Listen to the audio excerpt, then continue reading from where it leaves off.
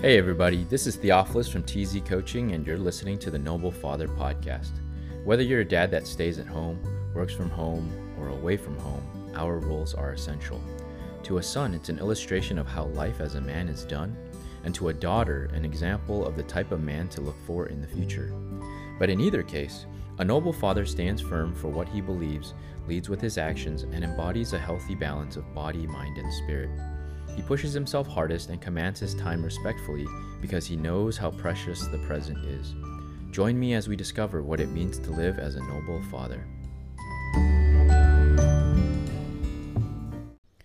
Hello again to another episode of the Noble Father Podcast. I definitely, this is a flow session again. This is where I'm going to just hit record and shoot another episode, and so there's going to be a lot of this back and forth, and hopefully I don't jump around too much, but cards on the table. This episode was a little bit hard to think about, in terms of what should I speak about and what am I talking about. And I've been sitting on it, not just the last 2 hours. I've been thinking about what is something that I want to share, and as I sit on it, I just felt like the topic that's coming up for me is this premise of your greatest pain becoming your biggest superpower. And this is a theme that we see in all throughout the world, right? We see this in the entertainment, the movies we watch about the superheroes. Is their biggest, sometimes even their biggest weaknesses is in their pain. Excuse me. So, update from last week, man, the week was amazing. There's a lot of, we had the most fathers we've ever had in our meetup, and we're getting to the point where we're having to have discussions about what it looks like moving forward, the sustainability of it, and, how do we continue this work? Because it's not something that I want to hold on to forever. It's not a torch for me. I'm doing my best to remain unattached, and but at the same time, I care about this work so much and about the group so much that I want to keep it pure and intimate, and yet it must sustain itself.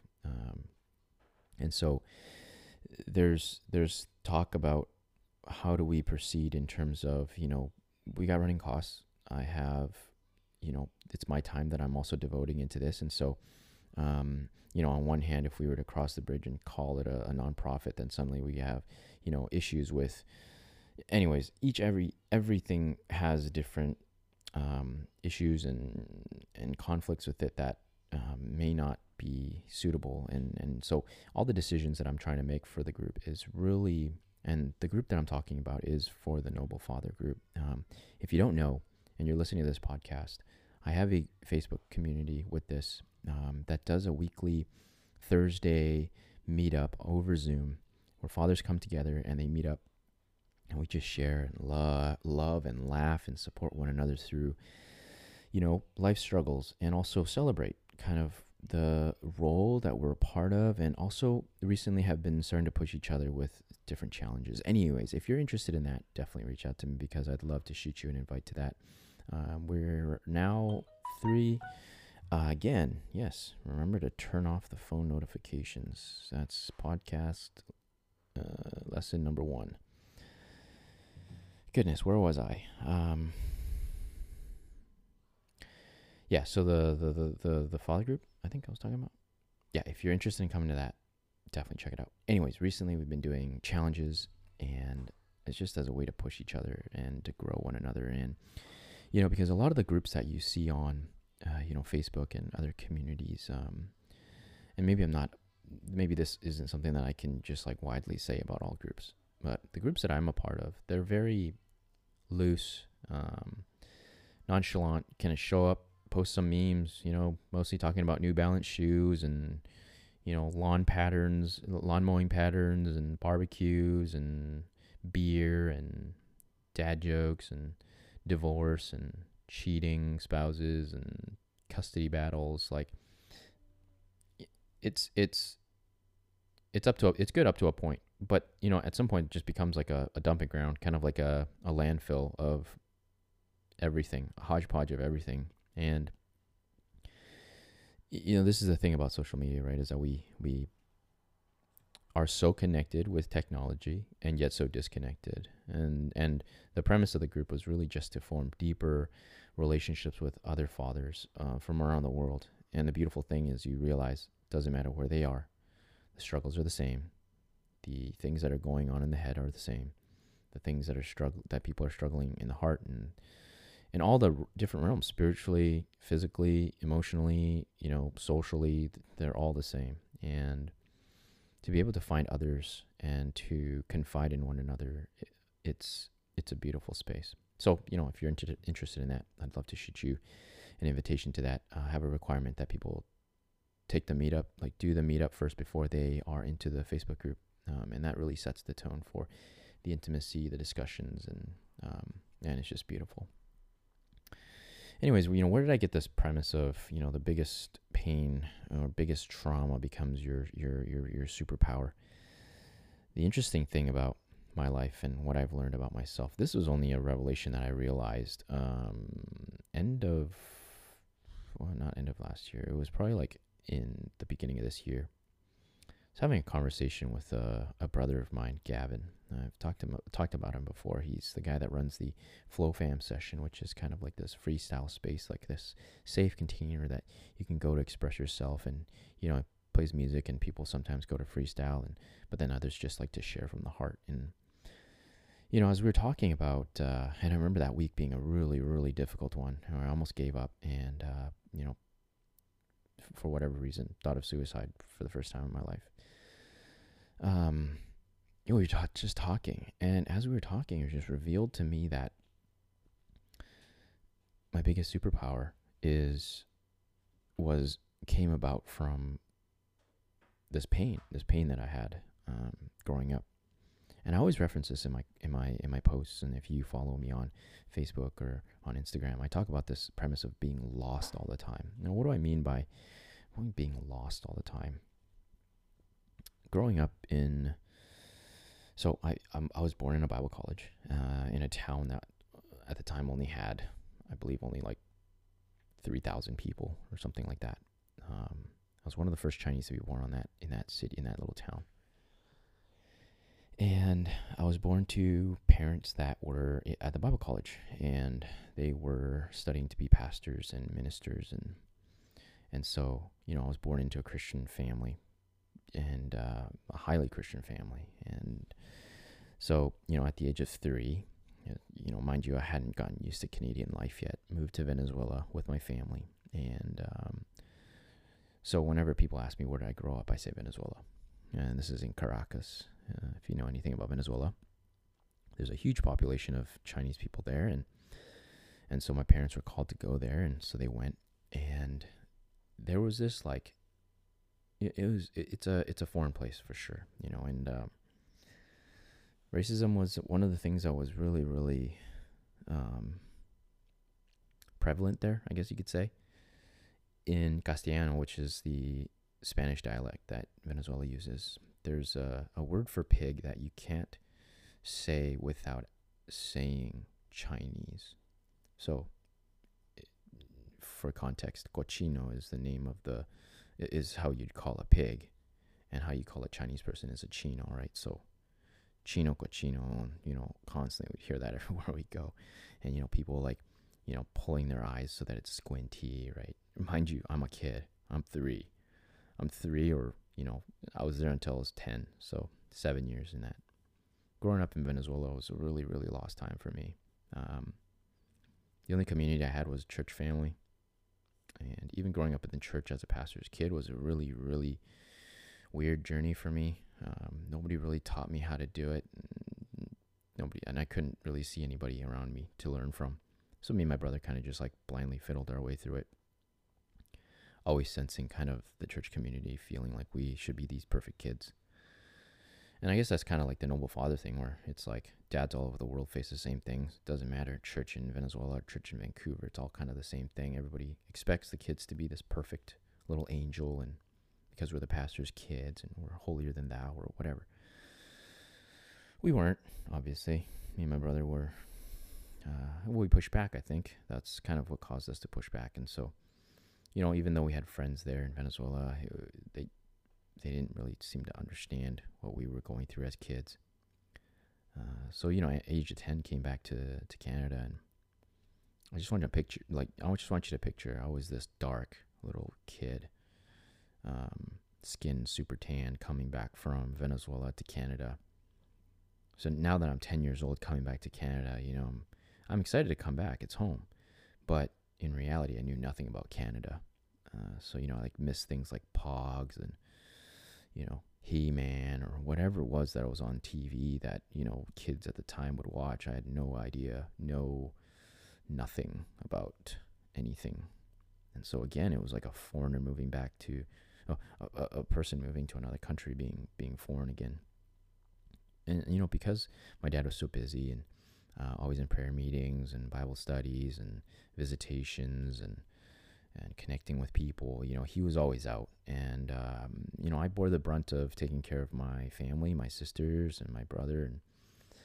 And it was a really, really lonely time. It wasn't an easy time whatsoever. So, I didn't, as pastor's kids, just didn't have anybody really look up to that. I was the oldest child too. Like, what is that? Like, what do I do with that information?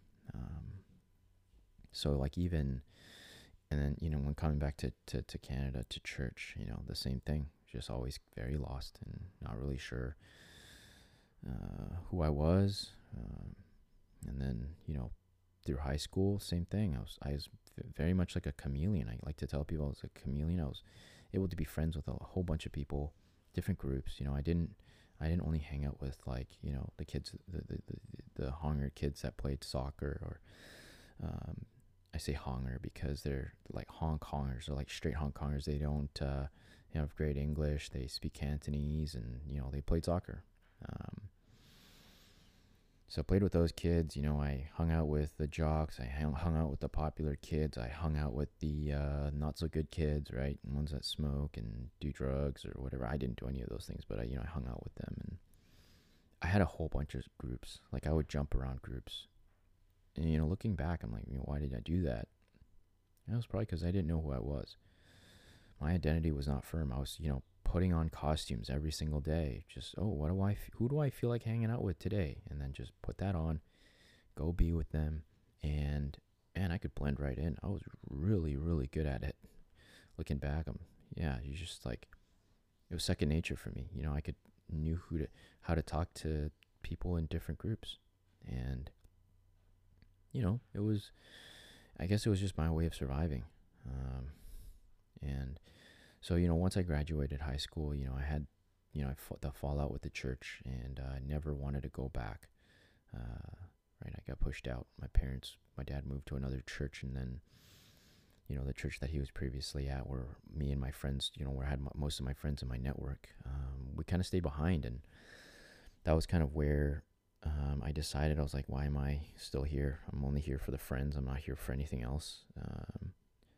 To hell with them. And so I kind of left, and that was really when I started on my prodigal son journey.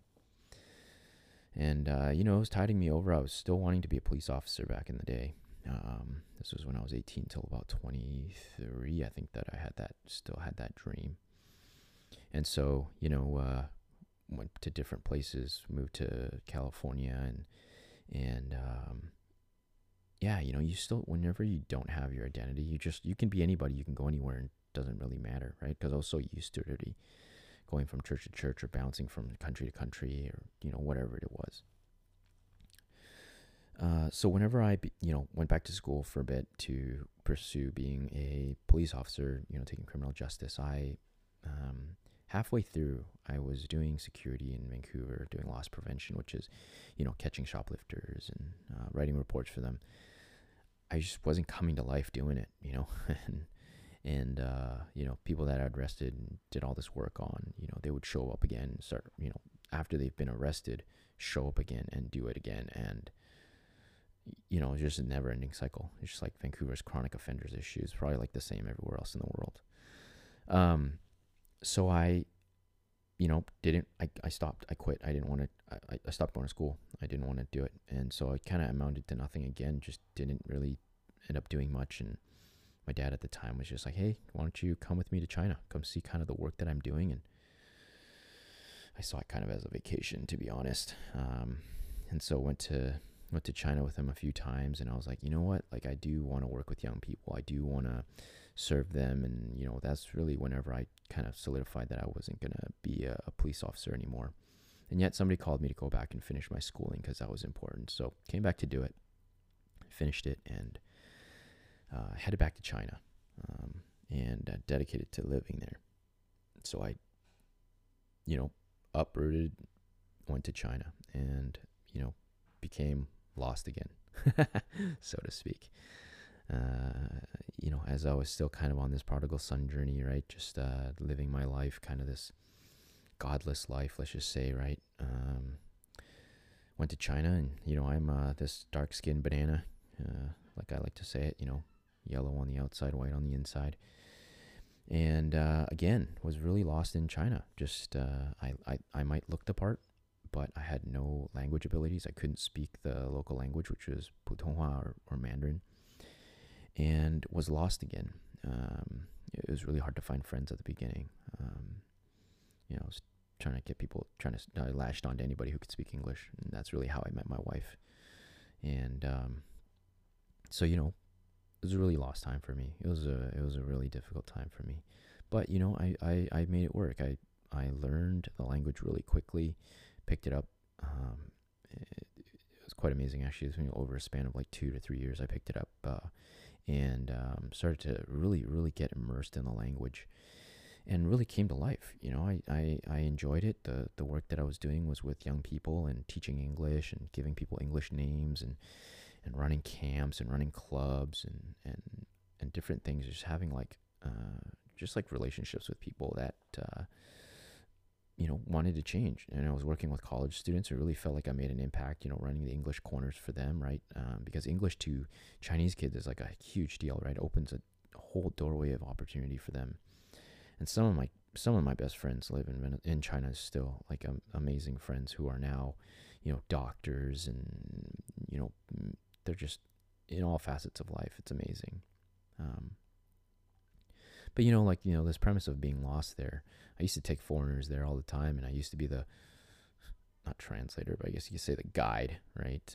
My language at that point was, it sufficed. I could carry my own, and so, take foreigners with me all the time. And early on, my language definitely was not where it needed to be, and so kids would come up to interact with the foreigners, and they'd be like, look at me and be like, "What is he saying?" And I'd be like, "What are you saying?" I'd have a blank stare on my face too. So, and then they're just like even more confused about who I was. Like, how come you can't speak our language, even though you look like us? And so, I've worn this title of, being lost in everything that I did. What caused us to move back from China was that this premise that I couldn't really lead the family if I didn't know the language. I couldn't read, I couldn't write. And so even like menial things like reading a menu, I was not able to, to do it. And so,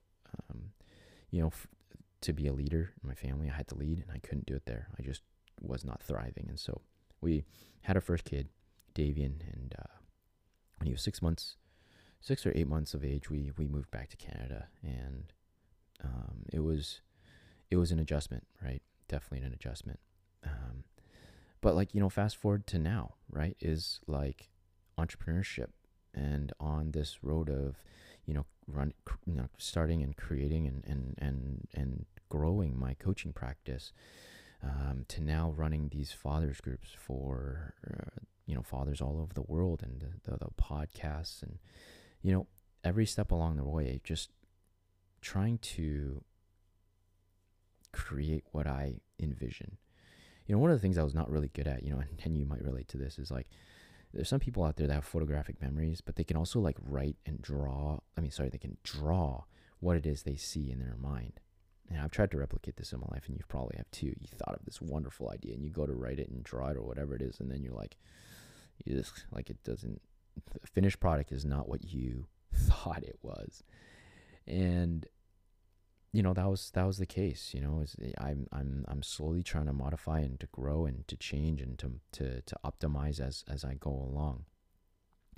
And I realize that in my life now, I have turned that superpower, or oh no, I've turned that pain, the greatest pain of being lost, being alone, being secluded, or um, into a superpower. And what do I mean by that? So in my work in coaching, I am connecting people to. I like to think connecting people to God, connecting people to all areas of their lives: physical, emotional, spiritual, uh, mental. I am trying to get them to their potential, their maximum potential. And, because I feel like a lot of, I would describe as, if you don't have any connection to those things, you're just inherently lost. It doesn't matter what you're doing in life. You have no direction. You have no idea, no purpose, no understanding of what your created being is for. Being, I understand the feeling of being lost. And anybody who has anything that needs solutions, needs connections, I am that person. Every time somebody tells me something about struggles they're going through, or they have a goal they want to hit, or they have some kind of thing they want to accomplish, man, I get so fired up. I get so invested. I feel like I can make a difference in that person's life. And I'll go to the ends of the earth to find the connections they need, the person that they can learn from, or can extract that little piece that will get them to where they're looking to go. And if I'm able to do that, man, like to be able to give them, ideas or perspective on what it is they're facing, so that they're not just wandering around in the dark. And that was true for a couple of people. One of them even says, like, hey, like, I found that you really just helped me tether to God and to understand my place in this world. And that is so beautiful and reassuring to hear. And it has become this superpower because, every part of me, everything that I've experienced is something that I utilize in my daily experience, like through life. Is I am maximizing every part of myself. And that's what I love to speak about with the people that I help, is what are these unique value, what is the unique value you bring? Like, what makes you stand out? Because to me, man, I stuck out like a sore thumb. And I went so long trying to like pretend like that side of me was something that I should suppress and should not utilize, or that served no purpose. At least I assumed it served no purpose. But now that as I'm going about life, I'm just like, man, like doing this is super fulfilling, and being able to maximize every quirk, every weird nook that I have in my being to serve somebody, to help somebody, is incredibly rewarding and satisfying. And it's not merely that, it just makes me feel good. It actually works. I value being heard myself, and so my listening ability is incredibly honed in. And so, the art of being a coach is really to facilitate a space for somebody to find deep revelation and insight. And it requires me to sometimes just shut up, sit down and shut up and just listen, and not have any, quips or any smart thing to say, or inject advice after every period, to just sit, listen, and just hold the space for the person. And this was something that I realized when I was growing up, was that people would always come to me and talk openly to me. And I've seen this recently too with, certain people, is that they'll tell me, hey, like, I've never seen that person talk to you or talk to anybody that much before. And I'm not talking like somebody who I've developed a relationship with over years and years and years. These are people who just want to have a conversation. They just want to open up, and they just talk about anything. And I think maybe that's why the fathers group, the meetup, was so, our first one, we had 9 people. And like, I just held the space, man. There's really nothing special about the format, or, you know, you might be like trying to find whatever that secret sauce is. There wasn't anything. It was just an organic space to really just share and to be yourself. And it was incredible because the things that were shared, the tears that were shed, like, and also people were like, you know, disclaimer, hey, like, I don't think I've ever told anybody this, or I don't typically share like this, or not even typically, I don't share like this at all with anybody. I don't know why I feel moved to talk about this, but here it is. And they just like give it all, like, and that blew me away. And like, it might not sound like something special or anything, but now that I think about it, even now as I'm recording, that goes through technology. It went through Zoom, and the feeling of being able to be heard, the empathy that was in that space, the emotional intelligence of everybody in that context was so, it just created a perfect environment for somebody to share openly without fear of being judged unconditionally. It was so beautiful. And you know, that's the premise of the superpower, is I want you to think about your own life. Is like, what have you endured? Like, what have you suffered that somebody else out there who is lost in the same predicament is looking for somebody like you to understand them, or to listen to them, or to just hold them? There's billions of people. There's hundreds, thousands of people who need to hear your story, because your story motivates them to push on, to, you are the light at the end of somebody else's tunnel. You are their hope. I never found that in my life growing up. You know, I never found anybody really that could understand what I was going through, the way that I was going through. And like, it would have, I mean, there's great divine purpose, right? I think God really intended for me to endure what I endured, so that I'm able to be doing what I'm currently doing. And that's why I want you to think about it in your own life too, because fathers, you guys are, you're the leader of the next generation. Your children, who you have been given to lead and to preside over and to set an example to in your own life, they are the next generation. They are part of the world my children will be a part of, and they will lead the generation after that.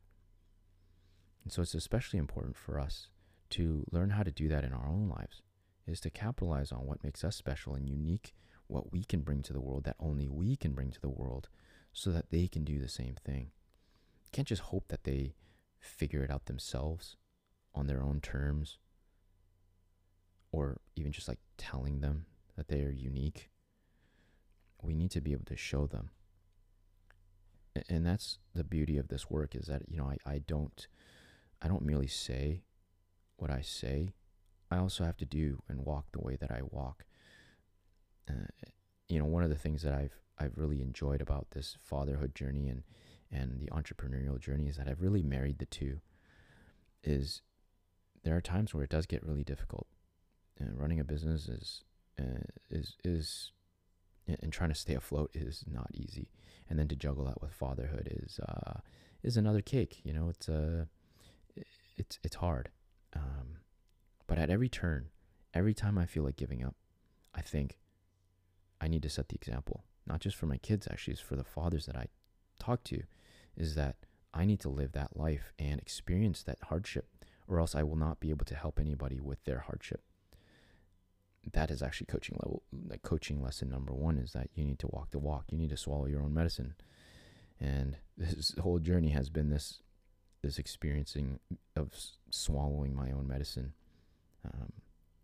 So everything from finances and marketing and messaging and business technique and strategy, and even just coaching technique, and there's a lot. And I've always been the type to just dive straight in. I'm an all-in person, and that's also kind of this superpower that is dedicated and focused to what I said I'm going to do, and not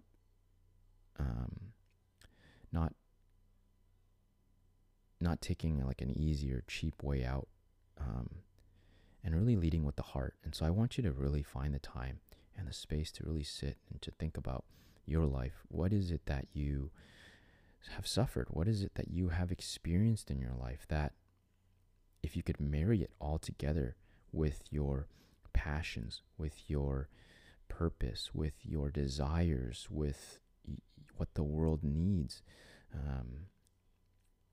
you could have the recipe for an amazing amount of success.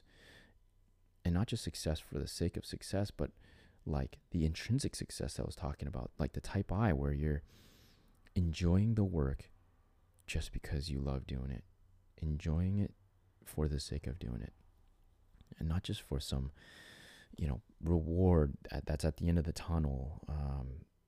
Is that you're enjoying it because you love to serve and you love to give the best parts of yourself away, and you're learning to perfect and learning to sharpen yourself every single day and make yourself sharper every day.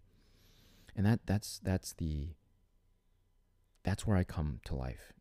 And that's where fathers come to life too. I've seen it already. We're in that space really to sharpen one another. And one of the quotes that I always go back to is this one by Jack Baker. I need to find it for you here because it is such a beautiful quote, and it really serves as the premise for what the Noble Father group is really all about. So give me 1 second here. So this quote is by Jack Baker. The quote goes, "Every dad, if he takes time out of his busy life to reflect upon his fatherhood, can learn ways to become an even better dad." And that just sits really well with me, is that I want you to sit and just really take the time out of your life. That's why these habits, and also with the the sowing episode that I had, the what you you reap what you sow, is that if we want to have a form change, we must have a habit change. And so what we sow is what we reap. And so if you have a busy life and you don't take the time out to reflect on your fatherhood, or your role as a father, or your role as a husband, you're essentially going to go around in circles. You're not going to find ways to improve. You're not going to see what areas you need improvement in. You're just going to keep doing the same thing over and over and over again. This premise of being lost is very interesting. They've done studies. They've dropped random people in different places, strapped them with a GPS that they can't use, and just kind of see how they, navigate, how they walk around. So in the absence of a sun or a moon to guide them in a straight line, typically people will walk in a big circle. And the diameter of these circles, if you had you had no guide and you're just walking, with your vision, the diameter would be like 200 to 300 meters in diameter. So you'd be walking in, quite a big circle. If you were blindfolded, you couldn't walk. And you could walk and you were, in this unknown place. The diameter would turn into 10 to 60 meter diameter circle. And so we're walking around in circles constantly. We'll circle back to a, actually, who said that? I need to pull that up. Somebody really just, so one of the rules of life, 4 rules of life, I believe that's by Jordan Peterson. Rule 4 is lessons in life are repeated until learned. And that's literally the premise of a circle. So we just keep coming back to it. And actually, this is especially true in our spiritual walk with God, is that He'll bring us things for us to encounter and face. And we inevitably we fall off. We don't go through it. We avoid it out of fear, and eventually it comes back. Oh, wow, this is beautiful because, okay, so I need to tell a story. So this premise of lessons in life are repeated until learned. I need to tell a story because this is going to make you understand. This literally just came to me. So I'm going to talk about, this is going to be a vulnerable kind of share because this is definitely something that I don't enjoy talking about. And this happened this past week. So our finances in the family is managed by me. And let's just say I'm not very mathematical. I definitely don't look the part, right? I mean, I should know my math really, really well. You know, surprise, I'm not. Anyways, jokes aside, I've really messed up. I slipped. You know, we had a large sum of money that was gifted to us as a family, and I squandered some of it. You know, I made some missteps and definitely regretted it. And so every time I open up my bank account or whenever I look into our investments, I shudder. I get really, really ashamed and with fear. And so it's definitely not a conversation that I like having with my wife or with anybody for that matter. And this week it really came to a head. We, you know, a friend of mine, you know, proposed that we have a conversation with, you know, somebody that was knowledgeable in that regard. And I just didn't enjoy that. You know, I don't like that leading up to it. Conversation went, it was amazing. It was a good conversation. And, you know, these are one of those things that kept coming back. It's just like, oh, finances need to be put in order. Like, what should we do about it? Oh, and then I freeze. You know, my thing is like, I see it, it becomes too much, and I don't know which avenue to take, and then I forget about it, or I neglect it, or I push it under the rug consciously, and then suddenly it's, you know, it grows. It becomes a bigger problem, and then later on you circle back around, and then you're, you know, repeat it until learned, right? Interesting thing is, I had a friend who actually 2 years ago sent me an email about, hey, I have this financial planner. You should totally get in touch with him and, you know, have this conversation with him because he's helping us, and it's been amazing. I pulled that email up and, you know, I got on the phone right away. This time, got on the phone right away. I was, hey, can we schedule a time to, you know, get our things in order? And as I got off the phone, my wife is looking at this email. She sees the date that's on there. It's like, that was 2 years ago. Like, how come you didn't do anything? Like, why, you know, deservedly, I was in the wrong. And that's the thing, is that this lesson in life became so big. It was such a big deal. Like, and it was not easy digging up my information, finding everything that they needed and putting it on the, you know, data collection sheet. And it's just like, think about it. The main lesson in finances is you learn that starting early and starting young allows you to compound your growth. And so I wasted 2 years, another 2 years. Had I known that whenever we had that lump sum of money to start right away, making the right choices and finding the right people to connect, instead of thinking that I was able to do it, I would have learned that lesson. And this is really what life is all about, is that we are faced with these things all the time. One of my clients, he had a consultation with me and he didn't feel like it was a good, worthy investment. A few months went by and then suddenly he felt that his life was even worse than it was before. And the one thing that he thought about was that what was the inflection point? What was the point that really could have turned everything around? And he thought of our conversation, which was so beautiful. I don't mean to say that I am the solution to everything. Absolutely not. But I want you to think about your life critically here, is like, what areas in life are you find yourself constantly facing over and over again? They just keep cropping up, and you're like, why are we here still? Like, why am I still here? And that's the journey that I've been on, really, is like, there are things where sometimes I'm, you know, I want you to picture this spiritually, like I mean, in imagery, but in my spiritual walk with God, with Jesus, let's just say that I'm walking with him. We're together, shoulder to shoulder as we're walking. Suddenly I find myself by myself, and I'm walking by myself. I'm like, why? Where are you? Like, why are you not? Where are you? And I turn around and look, and he's at this mile marker that's like waiting for me to fix this problem. You have this issue, bud. Like, how come you kept walking? I didn't tell you to keep walking. I needed you to face this thing. And that's been my life. And this is really the journey of life in any kind of walk, is that we have to face these things before we can progress to the next thing. This is just like, if you've ever played like World of Warcraft or any kind of video game, it's like you can't bypass a certain challenge. Like, if you can't beat this mob or this monster, you're not beating the next one. And I've heard a wonderful story being told about this before. It's like, one of our friends, his kid was playing this video game, gets really frustrated, really, really fed up, and he just you can say essentially gave up and just runs to dad. And dad, it's like, hey, Dad, can you help us beat this? This is super, super difficult. Like, I can't pass it. And on one hand, you're like, obviously you're all prideful, and you're like, yeah, I can beat it for him. Like, it's easy. Like, watch me show off. But on the other hand, it's like, if we help them beat this boss, they're not going to be able to progress in the game.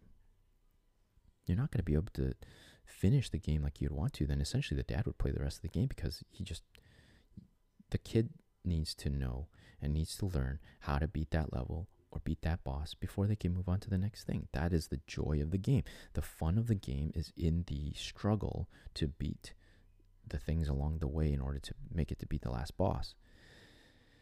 And so that's what life is really about.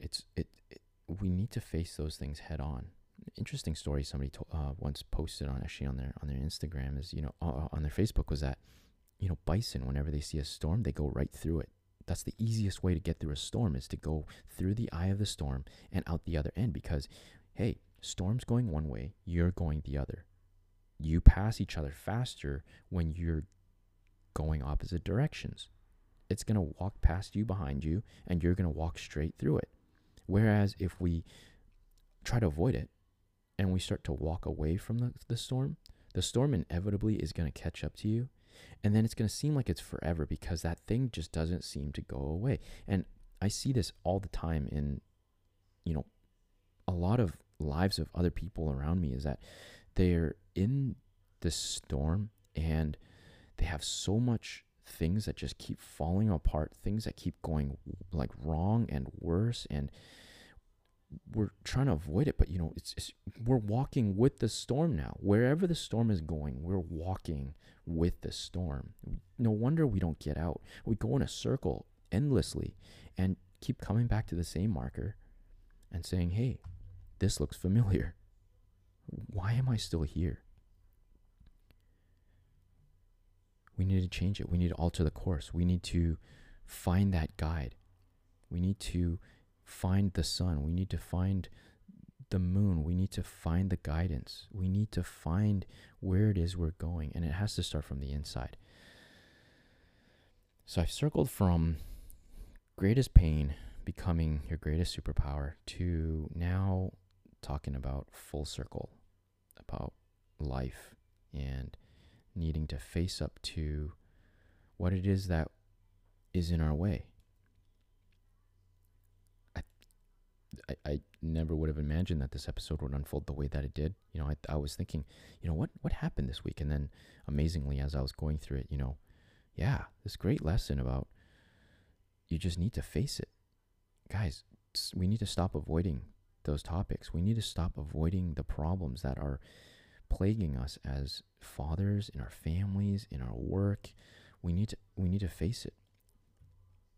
In work, if you're not coming to life doing it, and it's not allowing you to be the father that you want to be or the husband that you want to be, you need to do something about it. If there's something that you're not owning up to or that you need to face head on, it's time to do it. Because the more you let it sit and foster, the more of a foothold you're giving the devil to break apart everything, to destroy everything. It's just like when you do renovations around the house. And I used to do windows and doors. And one of the things, whenever you open, take out the old window and you look inside and you see the wood, it's like rotten. And then you take apart the wood and then the water has seeped in deeper to the drywall or whatever. And it's invasive. It's incredible because sometimes on the inside, the drywall is perfectly fine. But on the inside, the insulation is rotten, the wood is rotten, the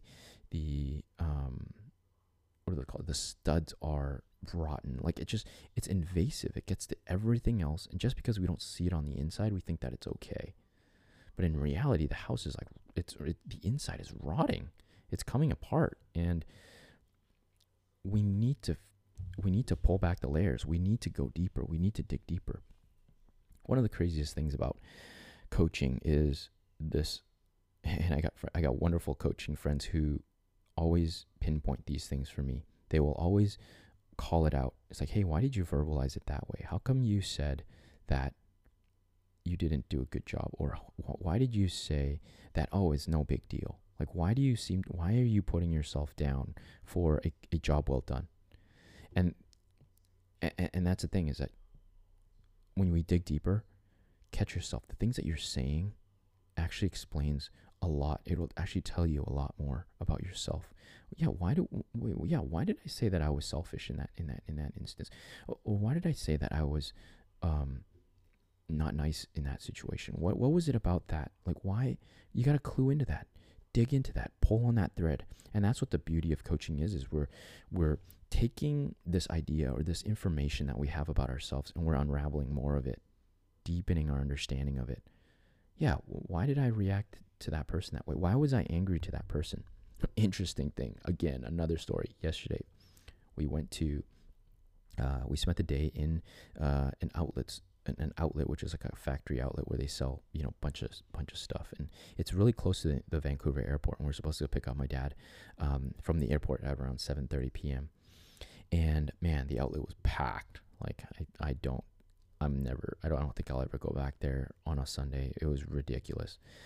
Anyways, we were there, and people everywhere. I went into this A&W. My kids wanted a snack. A&W is kind of this fast food chain we had out here that they make really good root beers. And man, it's so packed that they can't even clean the restaurant. There's like food everywhere on the floor. There's like garbage everywhere. It's just chaos. It's hectic. Me and my family, me and my two kids, we sat down on the table, and we had three chairs at our little table, and it's like up against the wall, and it's like only supposed to be like two chairs, anyways. Behind us, a lady sits down, and she, claims the table, and there's two seats on that one, and so she sits down, and she's waiting for her boyfriend to order or whatever.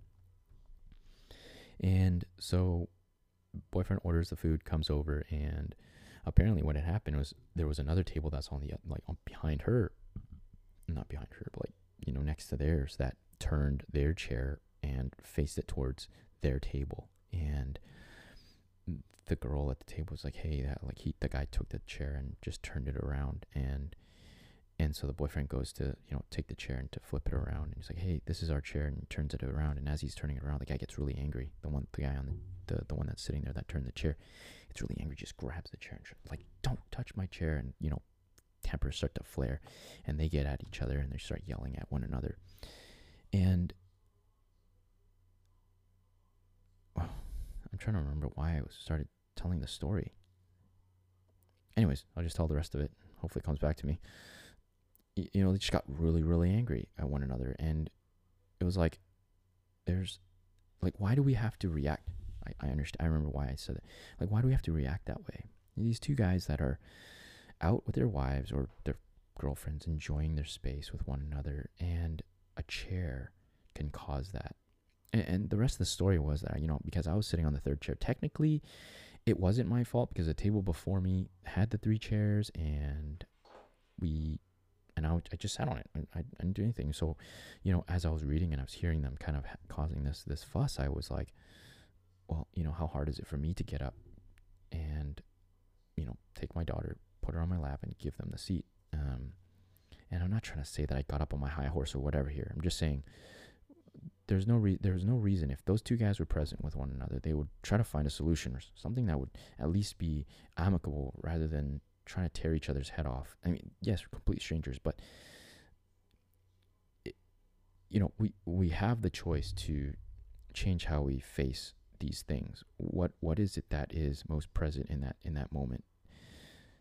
Is it worth anybody's time to fight over a chair in A&W? Probably not. And these are kind of the things that we as human beings can think about, is if we want to change that result, we can change the way we think about it, the perspective of it. Why do we say or do certain things whenever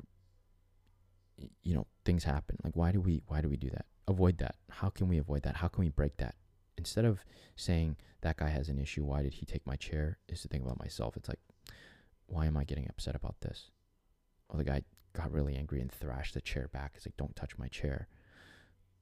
Instead of getting angry, we could be like, let's try to understand this person. What is going on with him? How come he's like this?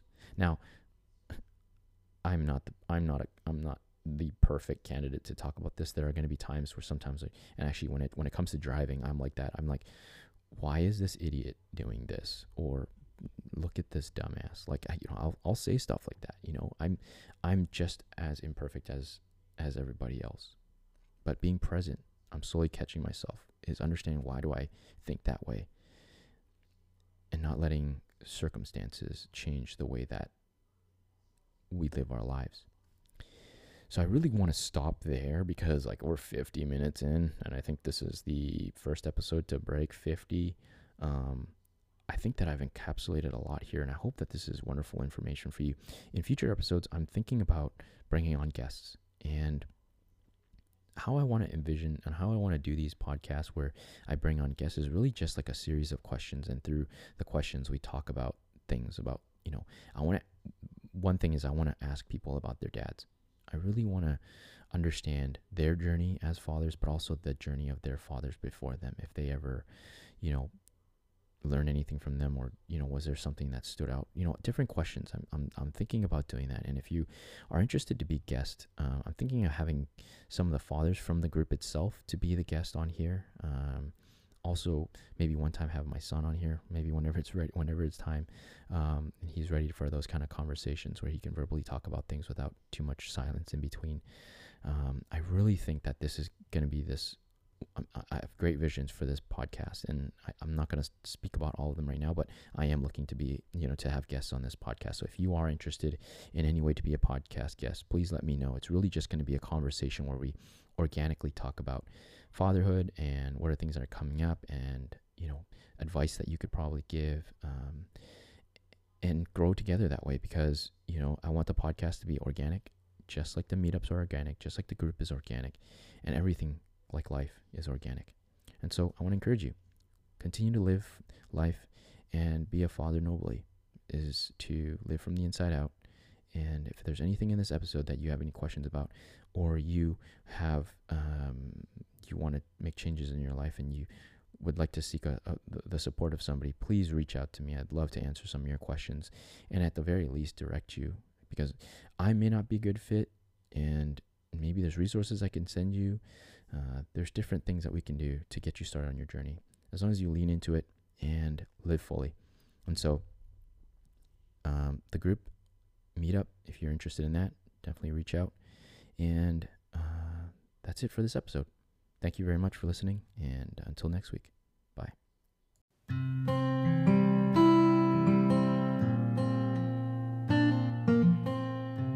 Please show your support for the Noble Father podcast by recommending the podcast to your family and friends. You can also subscribe to the podcast and leave a rating and a review. And also, if you know a father who is interested in a regular meetup every week where they can show up authentically and share the best parts of themselves, some of the struggles they're going through, some of the wins that they have, and even some lessons to bless other fathers with, and also have them in our Facebook community, just a bunch of men who genuinely care about one another and just share space and hold it for one another. Thank you very much for listening to the Noble Father podcast. Until next time, bye for now.